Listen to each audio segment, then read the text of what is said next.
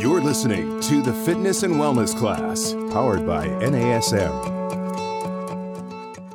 NASM's new subscription service, NASM Connected, is the best value in fitness. When you sign up, you'll get access to everything you'll need to expand your career, master new disciplines, and stay up to date with your certification in one great package. Gain instant access to over 350 online fitness courses available anywhere, anytime, on any device. Earn CEUs for dozens of approved providers.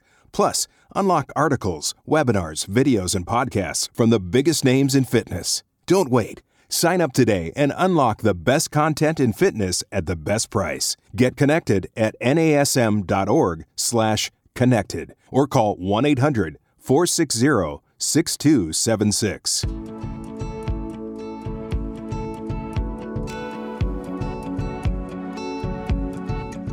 Hi, everyone. My name is Brian Sutton. I'm with the National Academy of Sports Medicine. Thank you for joining me today and our session. This is going to be a lot of fun.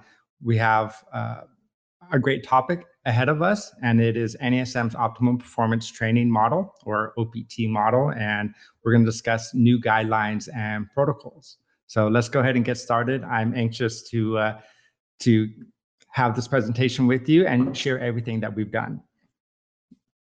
So again, my name is Brian Sutton. I've been with the National Academy of Sports Medicine since 2004, working in many different fields, but mostly in product development. So I help oversee the creation of many of our certification and continuing education courses here at NASM. So the Certified Personal Trainer, Certified Nutrition Coach, and all the other wonderful programs that we develop here at NASM. I've had a big part in it. It's been a wonderful journey. Love working for NASM, and I'm so thankful that I get to present this information to you guys today. So what we're going to do today is first we're going to talk a bit about the history of OPT and where it came from and how it came about. We're going to review OPT and some of the basic elements and protocols within OPT, especially if you're not that familiar with OPT. And then we're going to go into how we've actually revised OPT. These revisions will be coming out here early next year. And we'll go a deep dive actually into the new guidelines for OPT. So then you can use these new guidelines to create exercise programs for your own clients. And I think this is going to be great. So you can get actually a behind the scenes sort of look at OPT and what we've done and how we're continuously trying to evolve our programming so we can help clients of all different abilities, whether it's elite athletes or your neighbor down the street just looking to lose a few pounds. OPT actually does provide that exercise programming that's universal for everybody. So a brief history lesson on OPT if you're not familiar. So OPT was originally created by Mike Clark, Dr. Mike Clark. So he was NASM's CEO for many years, one of my mentors. And then he was also the physical therapist for the Phoenix Suns. And I think he did that for 12, 15, 16 years, something around that ballpark. And now he's currently runs a sports medicine group called Fusionetics, where they take actually a lot of these same principles, but they apply it specifically to elite sports teams and Division I colleges and other arenas such as that, where they actually teach the sports medicine staff the same training methodologies and corrective exercise that we're going to talk about today. So Mike joined NASM in 1999, 2000, around that era, and he brought with him OPT. And it's been a program that's been really successful for the 20 plus years that it's been implemented. NASM, we work with some of the best athletes in the world. MLB Cy Young Award winners, All-Stars, Major League Football, Pro Bowlers, MVPs, you name it, every sport, every major sport from football, baseball, basketball, hockey, soccer, Olympians, Division One sports, we've trained all of these different types of athletes. And so that's what OPT was originally designed for.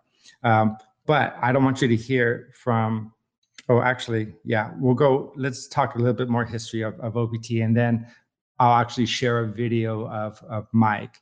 So OPT in the late 90s to around 2005, it was a 7-phase model. And you can see it here in the illustration. There's 3 levels: stabilization, strength, and power, and that actually hasn't changed, but it was subdivided into 7 different phases. So it was quite extensive. Phase 1 is corrective exercise training. And back then in the early 2000s, we always used acronyms. We used acronyms for everything. So we called it CET. Phase 2 was integrated stabilization training, or IST. Phase 3 is stabilization equivalent training, or SET. Phase 4 was muscular development training, MDT. Phase 5 was maximal strength training, or MST. Phase 6 was elastic equivalent training, or EET. And phase 7 was maximal power training, or MPT. So that sounds like a mouthful, and actually it is. If you think about each phase, is basically its own type of workout, not a specific one workout, but they have their own protocols. So each phase will have specific sets and reps and training intensities and repetition tempos and rest periods. And the style is specific for each phase. And the appropriate exercise for each phase are also determined in OPT. So I'm not going to be doing extreme power lifting in, say, corrective exercise training, or I'm not going to be doing corrective exercise training as my form of workout if I'm doing maximal strength training. So there's specific protocols to follow, but this is the original 7-phase model. If you're a recently graduated CPT with us, you're probably more familiar with the 5-phase approach. But just know, like, back in the day, this is what we did. It was 7 phases. And eventually phase 1 was removed from OPT and became its own specialization. So if you're not familiar with corrective exercise, definitely check out our corrective exercise specialist. It's really unique and provides a lot of value for you and your clients, because everyone suffers from muscle imbalances, limited joint range of motion, poor muscle activation, poor movement patterns, poor posture. And corrective exercise really helps you develop a program to help someone overcome a lot of those obstacles. So if they do have poor posture, limited mobility, limited stability, corrective exercise is a really good solution for all of that. Okay, so here we have the 7 phases of the OPT model. Now, what I want to do is share with you where Mike was coming from when he created all those 7 phases. And you hear in this video that he actually calls them out by the acronyms. He'll say IST or SET, because that's how we used to call it back in the early 2000s.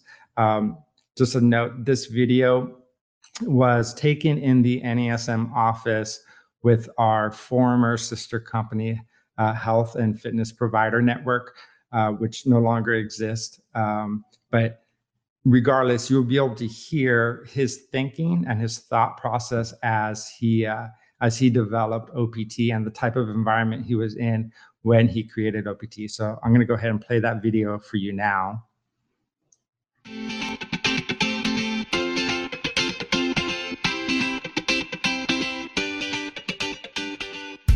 I created the OPT, or the Optimum Performance Training methodology, 15 years ago in a physical therapy clinic.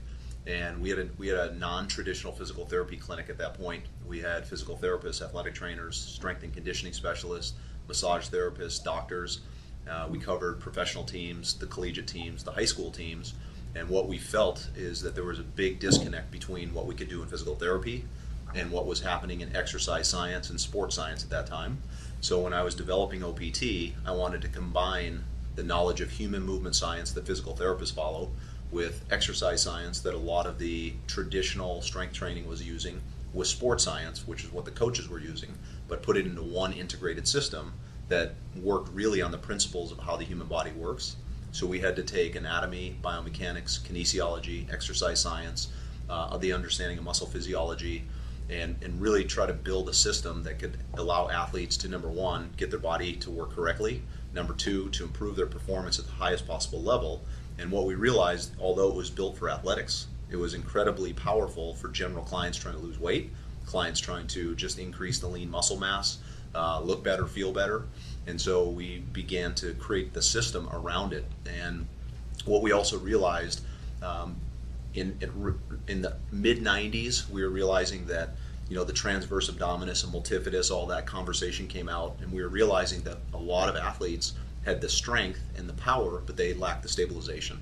And in physical therapy, that's what we focused on primarily, is stabilization. Focused on isolated neuromuscular control through the whole lumbopelvic area.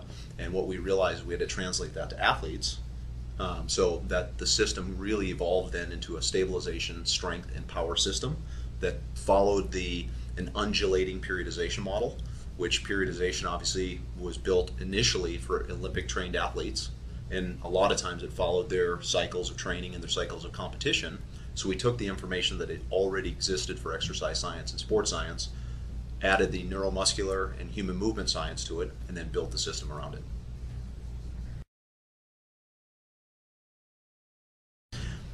In our physical therapy clinic, we had obviously elite athletes, high school athletes, but we also had general clients that had back pain. They were sent to us by physicians, and foot pain, knee pain, shoulder pain, and they also had fitness goals. They wanted to lose weight, and what they would do is they would see all of our elite athletes in the sports conditioning area in the back of the physical therapy clinic, and they would walk back there, and they were watching what was happening, and they were watching these athletes using basically dynamic athletic training, conditioning movements.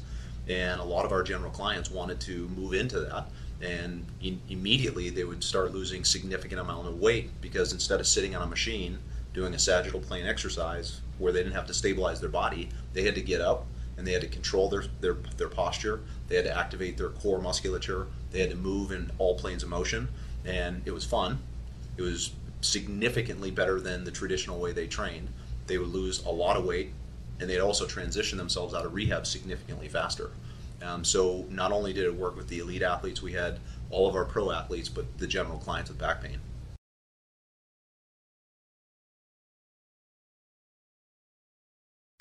The hardest thing to teach people about the optimum performance training model is that it's not a rigid, linear system. It's laid out that way to generally help people understand what the system is. So if you're coming from human movement science, a lot of the PTs, athletic trainers, chiropractors, they're not going to understand the sports science or the exercise science, because that's not how they're trained. If you go with personal trainers and strength coaches, they're typically trained in exercise science and sports science, but not human movement science. So we had to lay it out into a systematic format that explained what is stabilization, what is strength, and what is power. And then ultimately, how do you progress somebody through that process correctly so the body works at an optimal level and you have optimum neuromuscular control, and you don't progress somebody too fast trying to just get strength or just get hypertrophy and compromising stability, because at the end of the day, you're going to hurt them. And so the biggest misconception right now with individuals who are using OPT is they think they have to go from 4 weeks of stabilization, 4 weeks of strength, 4 weeks of power. You can actually use, and we use all the time, what we call a hybrid model, which is where you use 1 day of stabilization, 1 day of strength, and 1 day of power. So for example, on a Monday, you could do stabilization equivalent training, where you do strength followed by stability. Then on Wednesday, you have a light day, and you could do IST, integrated stabilization training, where you're just doing total body, all planes of motion, stability work. And then on Friday, you could do an EET, or an elastic equivalent, where you're doing strength followed by power. And so then in that entire week, you have strength, stability, and power in a week, which is hybrid undulating periodization. And so a lot of people get confused that you can't use OPT that way, but that's how we use it. We have to teach it in a general format so everybody can understand it. But if you really stay with it, and if you work the system that's based on principles, it will always work for any client with any training style, with any type of equipment. It will always work.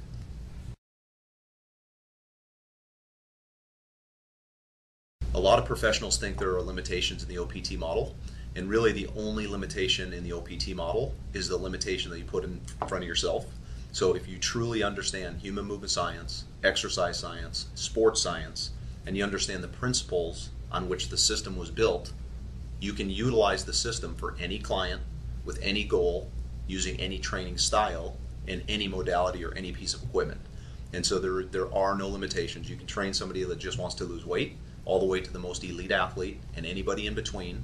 And whether they want to use TRX, vibration systems, dumbbells, all functional training, all power training, just strength training, or any combination thereof, you can use the system.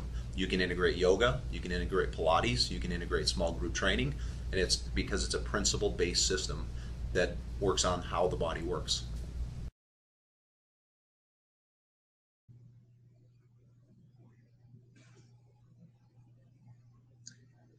Okay, so there we got to see Mike express where OPT came from. Obviously, right? It was created in a non-traditional physical therapy clinic, and in fact, one of the very first clients that underwent OPT training was his wife, who was an Olympic pole vaulter, and they used OPT to actually train her for the Olympics. And since then, it's been used with countless number of athletes. Obviously, Mike worked exclusively with the Phoenix Suns for a long time as their therapist. So all the Suns have gone through OPT. And so it's been a very good, proven system. So what I want to do now is just share where OPT has gone and where OPT is going. So hopefully you can see on the slide. There we go. So brief review of OPT. In 2005, right, we had that 7 phases, or I'm sorry, prior to 2005, we had a 7-phase model, right? And we used the unique acronyms, IST, SET, EET, all those different acronyms. In 2005, we simplified the nomenclature. We wanted to make sure that people, when they were learning about OPT, that the nomenclature wasn't what was making it difficult for them. We wanted them to understand the principles. So instead of a pyramid, we changed it to a staircase. And we also changed the names of the phases. So it's still broken up into stabilization, strength, and power. We reduced it from 7 phases down to 5 because we took corrective exercise training out and made it its own model. And then the very top of the peak, which originally was called maximum power training, we took that out of the model and we only teach it in our performance enhancement specialist course, where you are training elite athletes, because it is a very niche form of training specific for maximal power adaptations, something that a fitness client wouldn't necessarily get into because it is very, very, very specialized. So here we see a 5-phase fitness version of OPT. So again, 3 levels: stabilization, strength, and power. And again, it's divided into 5 phases. So here are the names of the phases. So again, instead of these acronyms that we used in the past, 20 years ago or so, we changed it to something that was a little bit easier to understand from a learning perspective. So phase 1 is stabilization, endurance training. So it is exactly what it sounds like. We're going to work on stabilization and we're going to work on endurance, aerobic endurance and muscular endurance. Then we're going to move into strength endurance training, pretty similar to what it sounds like. And phase 2 is a unique hybrid phase if you're not familiar with it. Phase 3 is hypertrophy training. So now we're going to work on hypertrophy of our muscles. Hypertrophy means to grow or to enlarge. So we're working on actually getting bigger and stronger. Maximal strength training now is where we've shifted completely out of stability, and now we're focusing purely on strength. So maximal strength training would be something like a power lifter or a strong man would use, where they're really lifting heavy loads to increase their force production.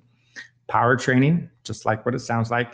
Now, instead of just working on strength abilities, now I'm also working on rate of force production, or how quickly can I generate force. And then maximal power training, like I mentioned earlier, is not included in the fitness version of OPT taught in our certified personal trainer course, but it is taught in our performance enhancement specialist, where it's specific and it's niche for athletes who need to express maximal power. So one of the brief reviews of OPT that we also have to express, we talked about the categories, right? Stabilization, strength, and power, but we haven't talked about what are the components inside those categories. And so the primary tenet that OPT is based on is integrated training. And so don't confuse integrated training with functional training. Yes, you can use any sort of functional exercise you want in OPT. Whether I'm a person that just needs to reach overhead to grab a jar off the top shelf or help my son tie his shoes. Yes, function is always going to be important and function is always addressed. But I'm specifically talking about integrated training. So what integrated training is where we combine all forms of exercise into one program. Because I'm sure most of you are familiar with some of the more generic exercise programming out there. You might do some generalized stretching or a cardio warm-up. Then you do some strength training and maybe finish with some abs, right? And that's your workout, which is fine. Definitely someone's going to have improved health markers and function from that. But there's proven science that an integrated model is more effective. You we would improve more variables than just body composition or aerobic or anaerobic endurance, for example. So an integrated model includes all forms of flexibility training, and we do multiple forms: self-myofascial techniques like foam rolling, static stretching, active stretching, dynamic stretching. And if you've taken any of our advanced courses, we also teach neuromuscular stretching, which is hands-on partner-assisted stretching. We also integrate cardio training, core training, balance training, plyometric training, speed, agility, quickness training, and resistance training. So all of these forms of exercise are actually combined into one workout. So instead of now your generalized, do some random stretches, maybe a cardio warm-up, do your strength training, finish with a core, and then you're done. It's more than that. It's so much more than that. So we're going to combine all these forms of exercise into one workout. There is flexibility that we can include, like say plyometric and SAQ training on a separate day if you wanted to do that based on the client's or the athlete's training schedule. But ideally, we're going to combine it all into one seamless workout. So phase one, stabilization endurance training, its primary focus is on stability, mobility, and neuromuscular control. So neuromuscular control is my ability to control my body in all planes of motion and at various speeds, various velocities, while maintaining proper posture, right? So someone can move in all directions, but if they don't have good core stability or joint stability, that increases the risk for injury, like rolling an ankle or hurting their back, whatever the case may be. And of course, phase one also improves muscular and aerobic endurance. So this is our base. This is where someone should start and someone should always return back to when they're in OPT, to ensure that their body is always functioning 100% at an optimal rate. So phase two is strength endurance training. I mentioned this earlier. It's a bit of a hybrid. Think of it as a bridge between pure stability training and pure strength training, or your traditional bodybuilding or hypertrophy type of workouts.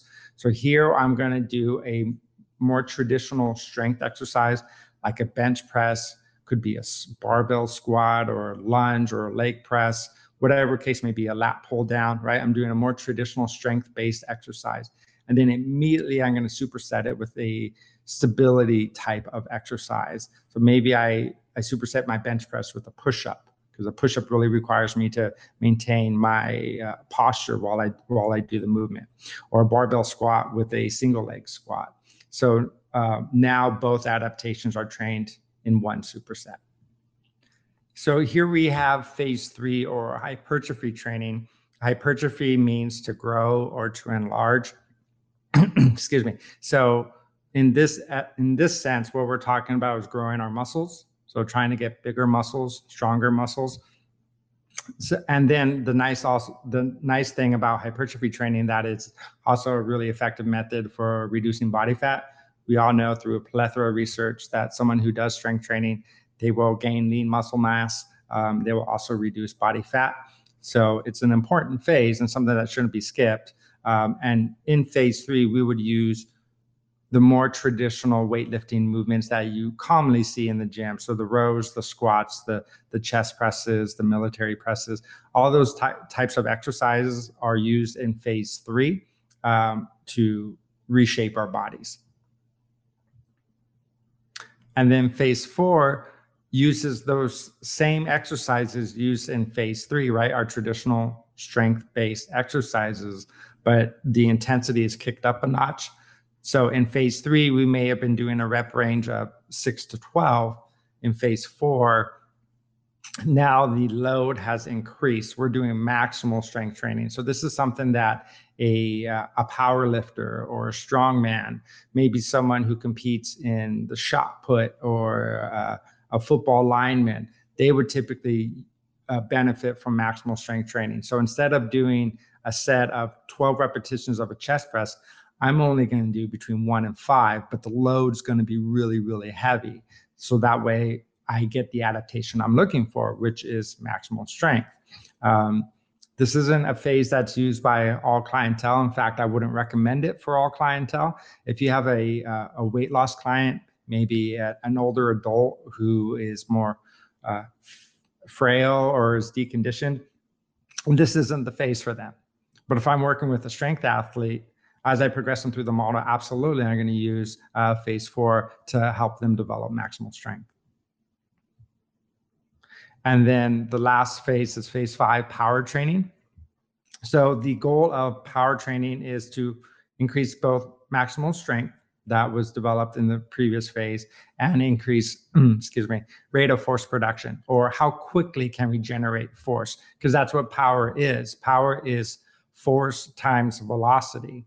So in phase 5, we're going to actually work on both sides of that equation. We're going to perform a heavy loaded exercise, like a heavy bench press. And then we're going to superset that with an explosive power exercise for that exact same muscle group, like a plyometric push-up. Or I could do a barbell squat followed by a squat jump, or a lat pull down followed by a medicine ball soccer throw. So you see how we organize the resistance training portion of the workouts: a heavy loaded exercise followed by an explosive fast exercise, because now we're working on both sides of that equation. Force times velocity equals power. So force, the heavy weighted, heavy loaded exercise, times velocity, or the power explosion exercise, equals power. So now I'm addressing both sides of that equation, force and velocity, so I can have a maximal increase in power. And this is something that is very popular. Some people call this complex training, others call it contrast training. But the basic premise is I'm going to superset a max strength exercise with a power exercise to increase my rate of force production. So now that we're all have a general overview of what OPT is and where it came from, what I want to do now is share with you where OPT is going. We had the unique opportunity in the NASM office to work with some amazing individuals to figure out what are some of the deficits with OPT, where can we modify and change OPT to improve it, especially for the masses. One of the things that we have found is, even though OPT is a systems-based model, It's not a prescriptive based model, right? So as long as you follow the right system, then any form of exercise can be integrated into it, as Mike Clark said in the video. But we have found that many times people interpret OPT as to be very rigid, and that's absolutely not what it is at all. In fact, when someone understands the nuances of OPT, then we can learn how to manipulate OPT really to benefit your client. But in order to improve learning outcomes for our professionals, because we want all our professionals to experience OPT for themselves and for their clients, we've decided to revise OPT to improve learning outcomes, to improve the messaging of OPT and the flexibility of OPT. We also wanted to bring in some of the newer science.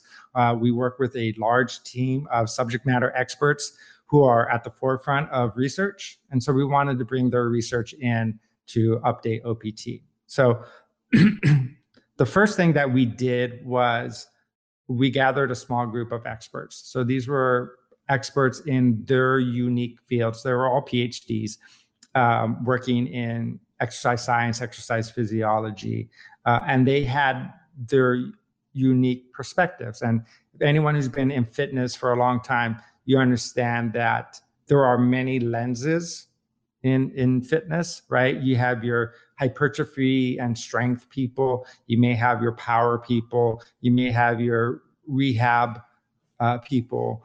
You may have more of your fitness or your mind body. And so all of those things can fit into one system as long as we know how to do it in a structured manner. So we gathered people that had expertise in strength and hypertrophy, bodybuilding, athletic performance, rehab science, and we had a roundtable and we discussed training philosophies in sport, fitness, and wellness to ensure that OPT was addressing all of the components that are necessary for our population, whether we're training elite athletes, whether we're training an obese client who's looking to lose weight, whether we're training an older adult or a child. OPT has to be able to be applicable to all populations. And it was, and it still is, but how can we do a better job of it? So we gathered a team of experts. We sat for several days just talking about how they do it and how OPT can be modified or slightly tweaked to ensure that all viewpoints, whether it's mind, body, rehab, strength and hypertrophy, power, can be included in OPT. So some of the key outcomes that we found, one, an emphasis on ideal movement patterns. This is something NASM has been teaching ever since I've been involved with NASM. I think I got certified for the first time in 2003. But NASM has always taught ideal movement patterns. And we use something called the 5 kinetic chain checkpoints. If you're not familiar with that, basically it's looking at posture during someone's movement. So you look at their feet and ankles, their knees, their lumbopelvic hip complex, or their pelvis, their shoulders, and their head. And if all these 5 segments aren't in alignment, then they're doing the exercise correctly, right? But we wanted to amp up the communication and the emphasis on ideal movement patterns. Yes, we still teach the 5 kinetic chain checkpoints. That's never going to go away because that is ideal, especially when working with clients. If I'm teaching a client how to perform a shoulder press, for example, I want to look at their feet and ankles. I want to look at their knees, their hips, their shoulders, and their head, because they all have to be in proper alignment in order for them to push the weight overhead safely, right? We don't want them arching their back or their knees collapsing inward or any of these faulty movement patterns. One, it's teaching a bad motor pattern, so they're more likely to do that in the future. And then 2, it creates excessive wear and tear on joints. So we always want to make sure they're in ideal posture. But we wanted to place even more emphasis on ideal movement patterns. And so when I say ideal movement patterns, what I'm talking about is many of the common movement patterns we see and are taught in the gym. So that is your squat, your hip hinge, your push pattern, your pull pattern, your vertical press pattern, and then any multiplanar movement and rotation. So we really wanted to put an emphasis on instructing ideal movement patterns. That was something that came out of the roundtable, that talking about those movement patterns is going to be essential. The next key outcome was on warm-up protocols. There's a lot of debate in literature about proper warm-up sequencing, particularly around static stretching. And we have some of the top researchers in flexibility that have worked with us to discuss warm-up protocols. So everything that I'm going to share with you is absolutely 100% evidence-based. It's all based on the research, the systematic reviews, the meta-analyses, and it's also been applied in real life with actual clients. Another key outcome, we wanted to integrate corrective exercise back into OPT. Because if you remember from the earlier slides, phase 1 in the 7-phase model was corrective exercise training. We took it out and made a whole new model around it, our corrective exercise specialists. But we wanted to, since they are now 2 separate courses, we wanted to share with individuals how corrective exercise training can be integrated into OPT. And so new teaching is the result of that. Another key area of OPT that really wasn't addressed in the earlier model was behavior change, because we all know that in order to maximize someone's adaptations to exercise, they have to adhere to the exercise program. If they don't have adherence and they drop off, then it doesn't matter how good the program is, right? If our clients don't do it, then they're not going to reap the benefits. So we had to find a way to integrate behavior change techniques into OPT, and we did do that. And then the last thing we wanted to do is provide less rigidity and more creative choice within OPT, allow the personal trainer, you guys, more flexibility to choose with reps and sets and exercise choice, as long as it still fits within the system and the goals and the schedule of the client. So those were our key outcomes that we came out with regarding after finishing this roundtable discussion, which lasted several days with a lot of key people. So what we did after we left the roundtable and we came out with these key outcomes, we brainstormed again, right? We a fancy word is we ideated, right? Ideation. So we had a group of experts that gave us their opinions. We talked for an extensive amount of time, but that was one group of people.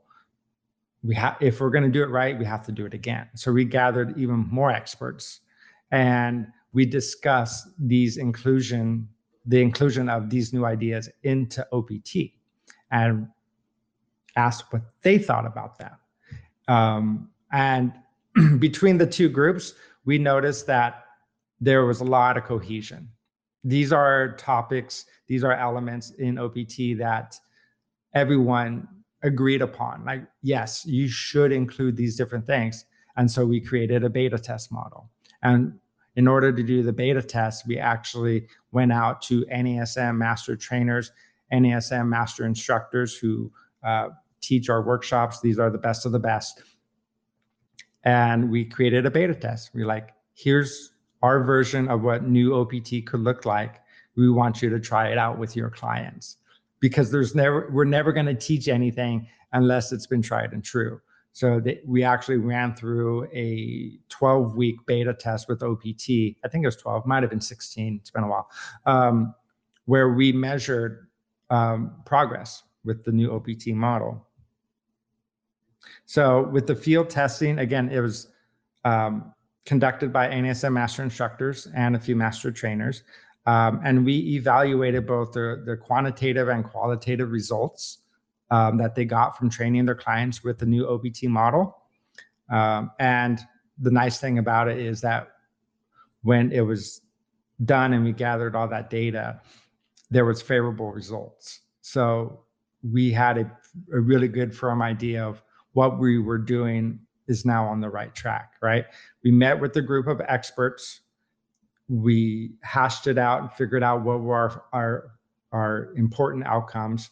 Then we met with another group of experts. They agreed with those outcomes, and then we tested those outcomes, and it all came back favorably. And if it didn't, we would have gone back to the drawing board. We got pretty lucky, but I think it's a testament to the people that were bringing advice into NASM about OPT. These were all experts in programming. In different areas. Again, right? We had our Olympic lifters, we had our strength and hypertrophy people, we had our mind and body people. But at the end of the day, the outcomes are the outcomes. And so it worked out really well for us. So a decision was made. We were going to revise OPT with the 5 outcomes that were originally determined. We're going to place more of an emphasis on ideal movement patterns. So again, that's your squat, your hip hinge, your push, your pull, your vertical press, and then rotational multiplanar movement. We're going to integrate new warm-up protocols based on the latest and greatest research. We're going to integrate corrective exercise back into OPT. We're going to integrate behavior change techniques to help clients adhere to the exercise program. And we want to provide less rigidity and more creative choice for the fitness professionals who are implementing OPT for their clients. And so this was a big step for us, because if you remember back to the earlier slides, we hadn't updated OPT since 2005. So we went from the late 90s to 2005 with one model, and then from 2005 to present with a new version of it, and now we're just continually updating it. And who knows, in 5-10 years from now, we may update it again, because it shouldn't be static. It should always be based on the latest and greatest evidence out there. And as new trends emerge, as new science emerge, as our world becomes different, as in like COVID-19, and now we're training virtually, we may have to integrate even more things into OPT. But for right now, I'm really happy with the version that was created. Again, it wasn't created in a silo. It wasn't created by one person. It was created by a group of experts all coming together to do this. Excuse me, take a sip. So one of the things that we did do for OPT is we changed the name of one of the phases. So phase 3 went back to muscular development training. And you'll see that here highlighted in green. And the reason we did that, originally it was called hypertrophy training. Some people don't know what hypertrophy means, or hypertrophy also has multiple connotations, right? I could talk about muscular hypertrophy, right, and getting bigger biceps, but you could have hypertrophy of the heart, for example, where the heart enlarges. So we felt like it was going to be a better idea to actually change the name of phase 3 back to muscular development training. We're not going to use the acronym MDT, like the acronyms we used back in the early 2000s, but we wanted it to be more representative of what this phase of training actually is, because it's a very popular phase. And one of the other things that we wanted to make sure that we discuss when teaching OPT is, for phase 3, it's not just bodybuilding, right? It's not just your traditional 6 to 12 reps and 2 to 4 sets. But you can do multiple styles within phase 3. So if I want to do bodybuilding, great. But if I want to do HIIT or circuit training or Tabata or any of these other type of workouts that are very, very popular, I can do that style of workout in phase 3, because the guidelines are broad enough where I can manipulate rest periods. I can manipulate the other acute variables to follow a HIIT program or a Tabata program, or if I want to do a bodybuilding program, because it's really about the exercise selection in phase 3. I'm not doing a lot of stability work. I'm not doing the single leg squats, single leg Romanian deadlifts, single leg, one arm overhead presses. I'm doing more traditional strength-based movements like your lat pull downs, your chest presses, your bicep curls, your shoulder lateral raises, those type of exercises in phase 3. So one of the things that we had to change based on our new guidelines and 5 protocols is the template for OPT. So here we see the new template. It's broken up into a few different sections: warm-up, activation, which includes core and balance exercises, skill development, which also includes plyometric and SAQ training, resistance training, client's choice, and cool down. So recall earlier in the presentation, I mentioned that OPT is an integrated system, right? We include all forms of exercise into one workout. So here we see it actually in effect on a template. So the warm-up will include multiple types of flexibility work, your self-myofascial techniques like foam rolling, static stretching, or active dynamic stretching. You can or cardio will be included in that. Then the activation section would include core and balance exercises to activate the core, activate the hips. This is one area that people often get confused about. They think, well, why are you doing core exercises so early on in the workout? Aren't you going to be working with a naked spine? No, that's not true, because the volume of exercise is actually really low. What we're doing is we're activating the muscles that support and stabilize the spine. We're not fatiguing them. It's just like doing a dynamic warm-up, right? If I do a dynamic warm-up, I'm not taking my dynamic warm-up to an intense level where I'm actually tired and fatigued before I go strength training or do my cardio workout. It's a warm-up.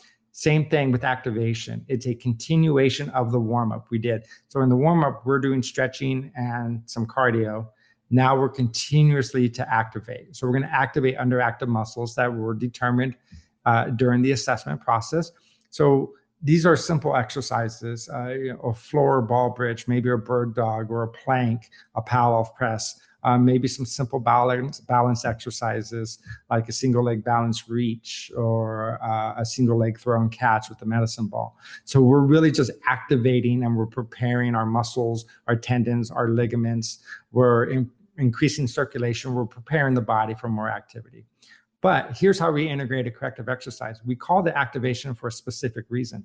If someone has our corrective exercise specialist and is familiar with the additional activation exercises that we teach in CES, that can be inserted in here. It doesn't have to be core and balance if you're familiar with the isolated strength training movements that we talk about in CES. Those activation exercises can be included into the OPT workout. Then we move on to skill development. So for skill development, for many individuals, this will be plyometric and SAQ training. If they are severely deconditioned, frail, they have comorbidities, then the section can be skipped if it's not in their best interest and their health doesn't warrant it. For apparently healthy individuals, a few plyometric and a few SAQ exercises are a great complement to the overall workout. So this could be a set of squat jumps, maybe a squat jump with stabilization where you actually hold the landing position. And we call it skill development because we're actually going to teach them how to jump and land and decelerate properly, right? So they're learning how to land, or SAQ, they're learning how to change direction with optimum posture. But if someone's not going to program plyometric or SAQ training and they want to focus on a different aspect, maybe it's someone who's really interested in Olympic weightlifting. Well, instead of doing plyometric and SAQ, they can grab a dowel rod and practice the intricacies of Olympic weightlifting in the skill development.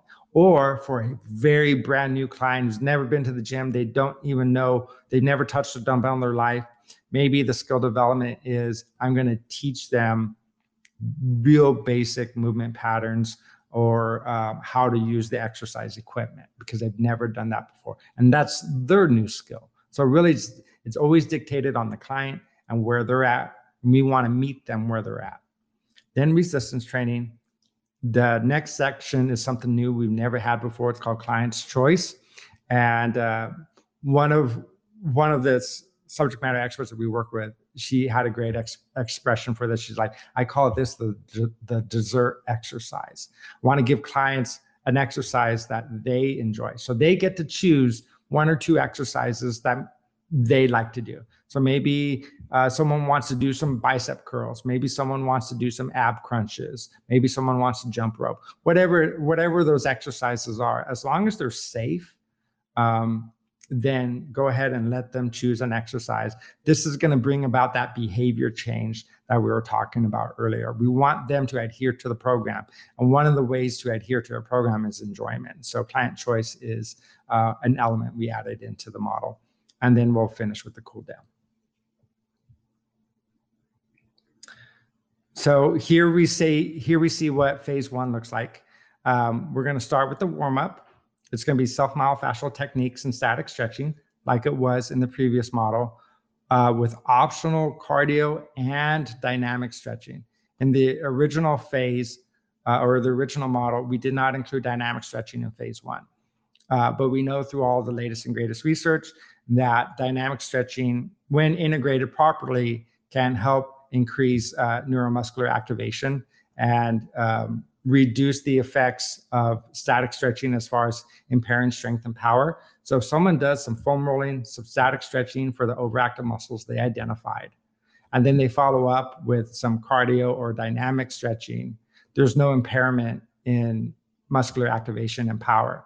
There's none. And the research is definitive on that. Yes, if someone only static stretches acutely every now and again, holds the stretches for typically 2 minutes or longer, there will be a decrease in strength or power. And the time it varies depending on the research study. Some say 10 minutes, some say up to an hour or two. It varies. But we do know there is a decrease in strength and power if someone acutely static stretches a muscle and holds that stretch for a prolonged period of time. But with our protocol, you'd foam roll, which has no negative impact on strength and power.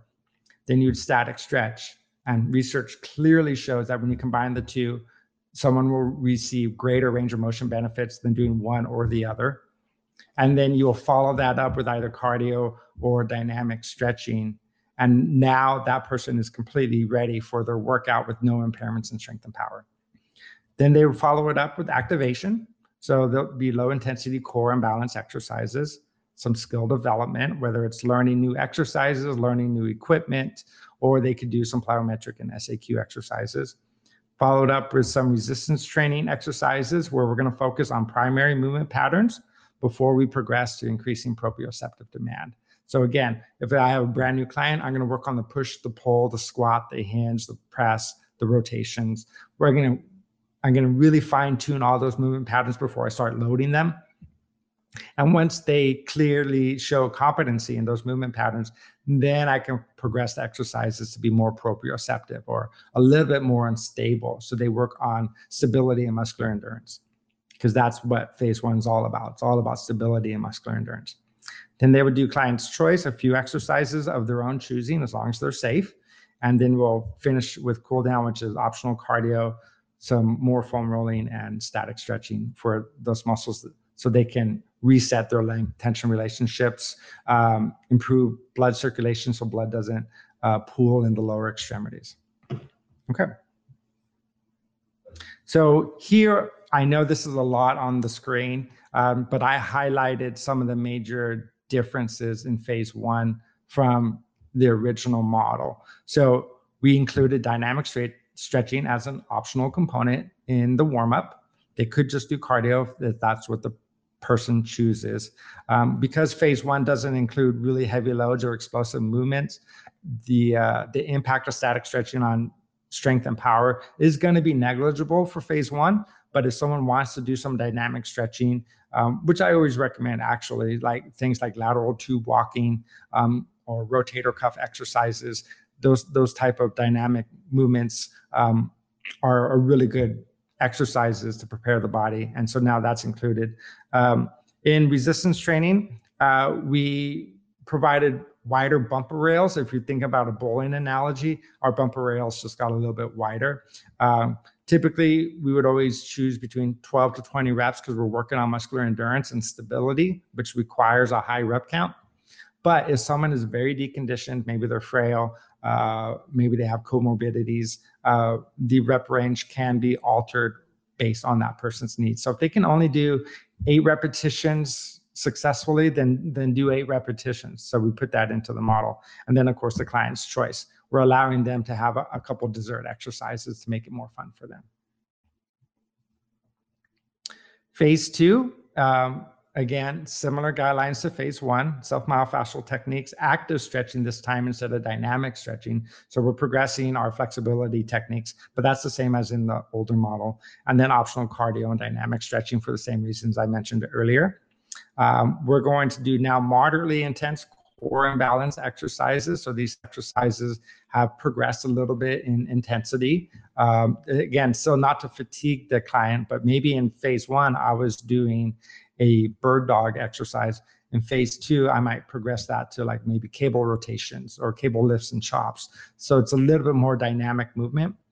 Same thing with balance exercises. We're going to add a little bit more dynamic movement into the balance exercises. So maybe in phase 1, I was just standing on one foot or maybe doing a single leg balance reach. In phase 2, now maybe I progress as a single leg Romanian deadlift, something along those lines. We'll still do skill development, which can either be plyometric and SAQ training, but the exercises are a little bit more advanced, or they could work on new moves, new skills, like maybe they want to learn kettlebells. They've never worked with kettlebells before.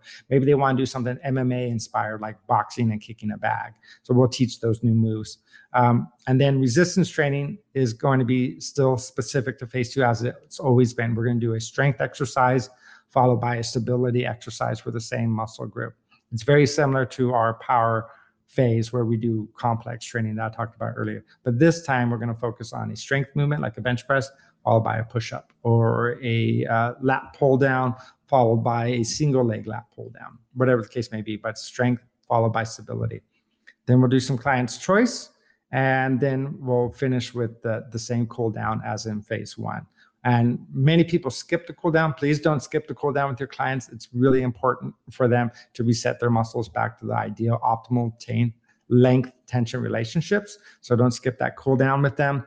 And we found that static stretching and self-myofascial techniques, when combined, provides the best benefit for them. So here we see some of the new updates for phase 2. Again, it's mostly revolves around the warm-up. So dynamic stretching is now can be included into a phase 2 warm-up, and it should. Another thing you'll see here is the intensity of, we changed it from a percentage to a number-based system just so it's easier to understand. So if someone's learning this for the first time, normally it would show something like 70 to 80% intensity, which means 70 to 80% of someone's 1 RM.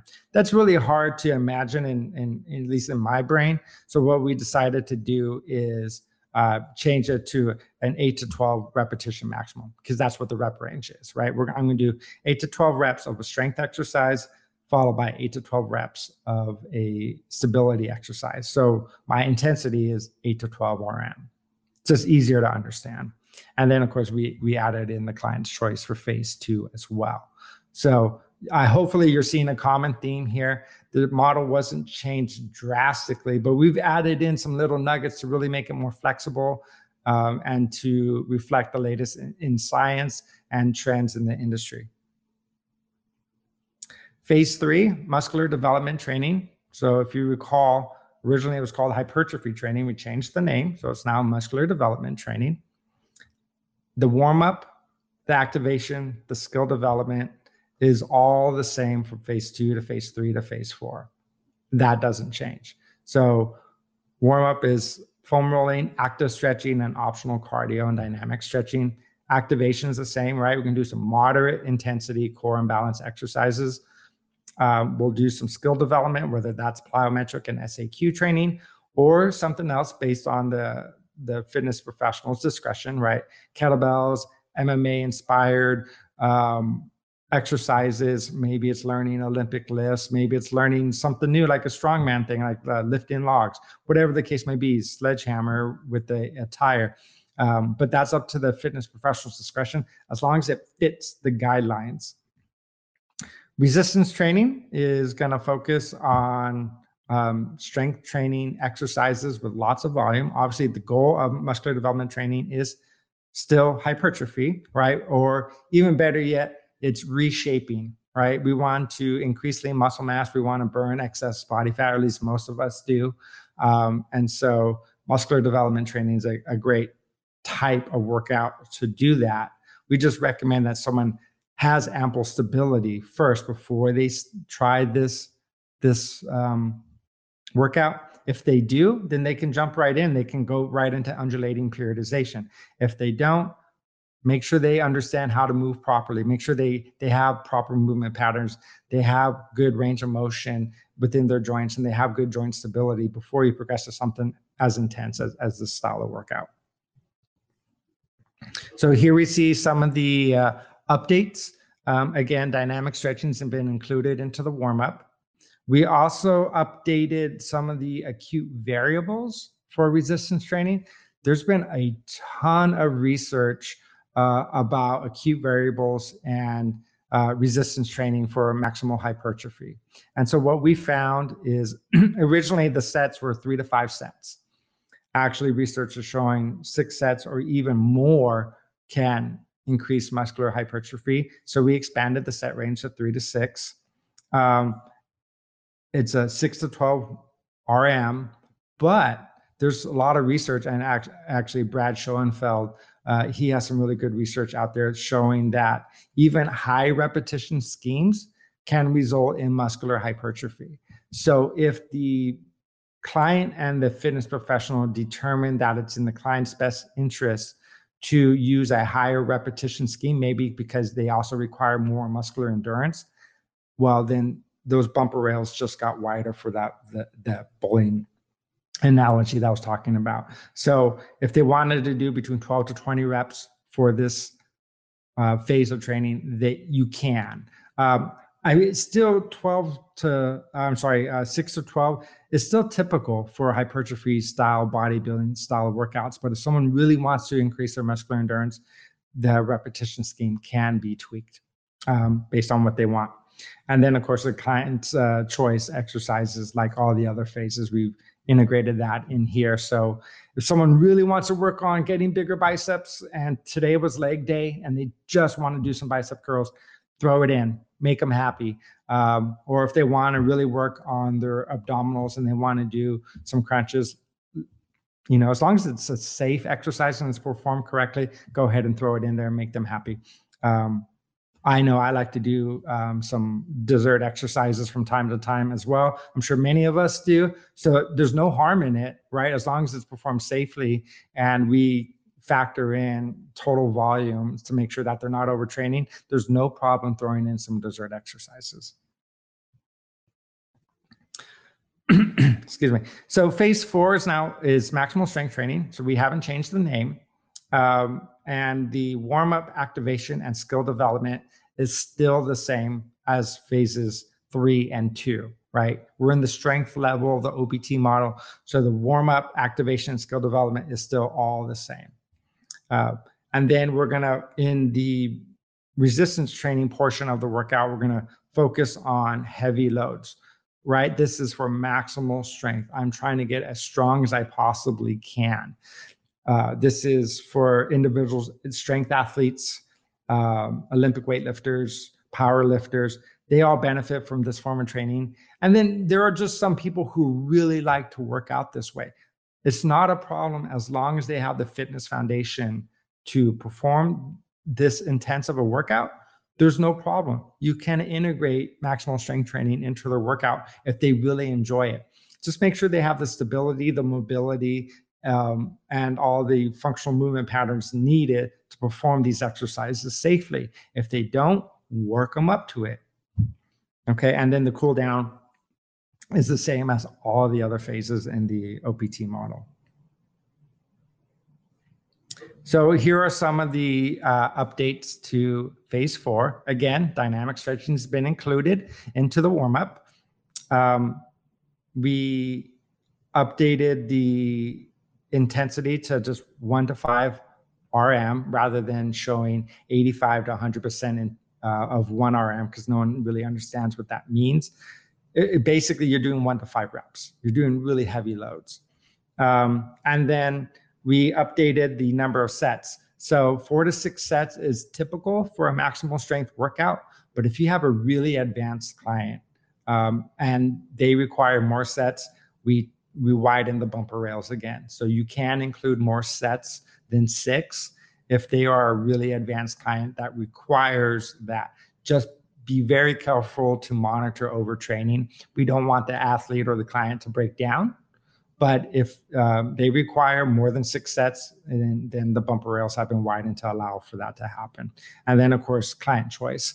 So if they do have some exercises that they want to include into the program, as long as they're safe and volumes accounted for, go ahead and let them choose a couple exercises that they like. And then phase 5. So phase 5 is power training. So the warm-up will be self-myofascial techniques and dynamic stretching this time. So we've now removed static and active stretching from the equation. They're going from foam rolling right to dynamic stretching to prepare them for an intense workout. The activation is still some moderately intense core and balance exercises, or we can do some power-based activation exercises as well. Skill development will be SAQ exercises and plyometric exercises, or some type of new skill, right? If I'm teaching Olympic weightlifting, I can continuously refine that skill. If I'm teaching something MMA inspired, I can perform those skill-based movements in this part of the workout, or I can stick with plyometric and SAQ exercises. And it says here moderately intense. Typically, we use more power-based activation and skill development than moderately intense, but you have the choice. The resistance portion of the workout will be a strength-based exercise followed by a power-based exercise. This is that contrast or complex training that we were talking about earlier. So your heavy squat followed by your squat jump, your bench press followed by your plyometric push-up, your barbell row followed by a medicine ball soccer throw. So this complex training, this is what we're doing in this phase. And then the cool down will continue with optional cardio, some foam rolling, and static stretching. So here we see the updates to phase 5. Not much change really, except for the client choice. Everything else is pretty much standard, because phase 5, based on all of our research and meeting with the focus groups, really did hit the mark. Not many people train in this style, but if you have an elite athlete, or even just an athlete in general that requires the expression of force and power, this is a really good training style for them to follow. If they are an advanced athlete or an advanced client, maybe they're really in shape, and they display adequate movement patterns, joint stability, range of motion, endurance, and have a basic foundation of strength, then we can immediately include undulated periodization. So maybe Monday, it's a strength-based workout. Wednesday, it's a stability-based workout, and Friday, it's a power-based workout. We can do that. And this form of training is actually a lot of fun too for people. Throwing medicine balls around and doing explosive ballistic movements can be a lot of fun. And so not only does it improve athleticism, it can also change body shape, reduce body fat, increase lean muscle mass. So this is an option for your more advanced clients. So in summary, what we looked at today, right? OPT was developed by Mike Clark in the late 90s. He's worked with some of the best athletes and NASM in general. We've worked with some of the best athletes in the world, from Olympians to professional athletes in all major sports to collegiate athletes. Then in 2005, we updated the model from 7 phases down to 5, excuse me, and we changed the nomenclature so it was a bit easier to understand, but it's still a systems-based model. None of that changed. And then we talked about our revision process, right? We brought in lots of experts from different fields, and we had a massive roundtable for several days to talk about OPT. Came out with some five outcomes, and then went ahead, talked to another group of experts about it, executed those outcomes with the beta test, and found that everyone received favorable results with it.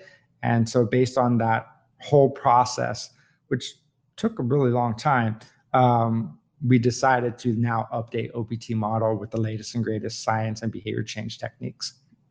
So the new guidelines now emphasize ideal movement patterns. So your squat, your hinge, your push, your press, your pull, and multiplanar movement. New warm-up protocols, right? We added dynamic stretching as an option in every phase of the OPT model, which I think is important. In fact, when training a lot of the athletes at NASM, typically lateral tube walking and some of these other dynamic movements are almost always included in a warm-up. Of course, that's followed by or preceded by foam rolling and stretching. We integrated corrective exercise by changing the template itself. So now we're calling it activation and skill development. So if anyone is familiar with the CES and the protocols in our corrective exercise specialists, and you want to integrate them into OPT, you now have the power to do so. It's pretty self-explanatory with the template. We added behavior change techniques. So with that client's choice, now they're given a dessert exercise that will increase adherence to the program, make them wanting to come back for more. And without adherence, we're all out of a job. So we want to make sure that we're providing the very best experience for our clients. So adding a dessert exercise for the client is really impactful for their psyche and making them want to adhere to the program. And then we also offered a little bit less rigidity and more creative choice. For example, in phase 3 muscular development training, instead of having to stick to just 6 to 12 reps, if someone requires more muscular endurance, then you can program a higher repetition scheme for that person because they're still going to develop hypertrophy. That's what the science says. If they want to work on new skills that weren't included in OPT, boxing or kickboxing or strongman style lifts, maybe it's yoga or Pilates, and they want to do some of those moves in the program. Now you have the flexibility to integrate those exercises in OPT. Just make sure you follow the system. Make sure that volume, intensity are all accounted for so overtraining doesn't happen. And as long as you follow the system, all the ingredients that we put in there will work just fine.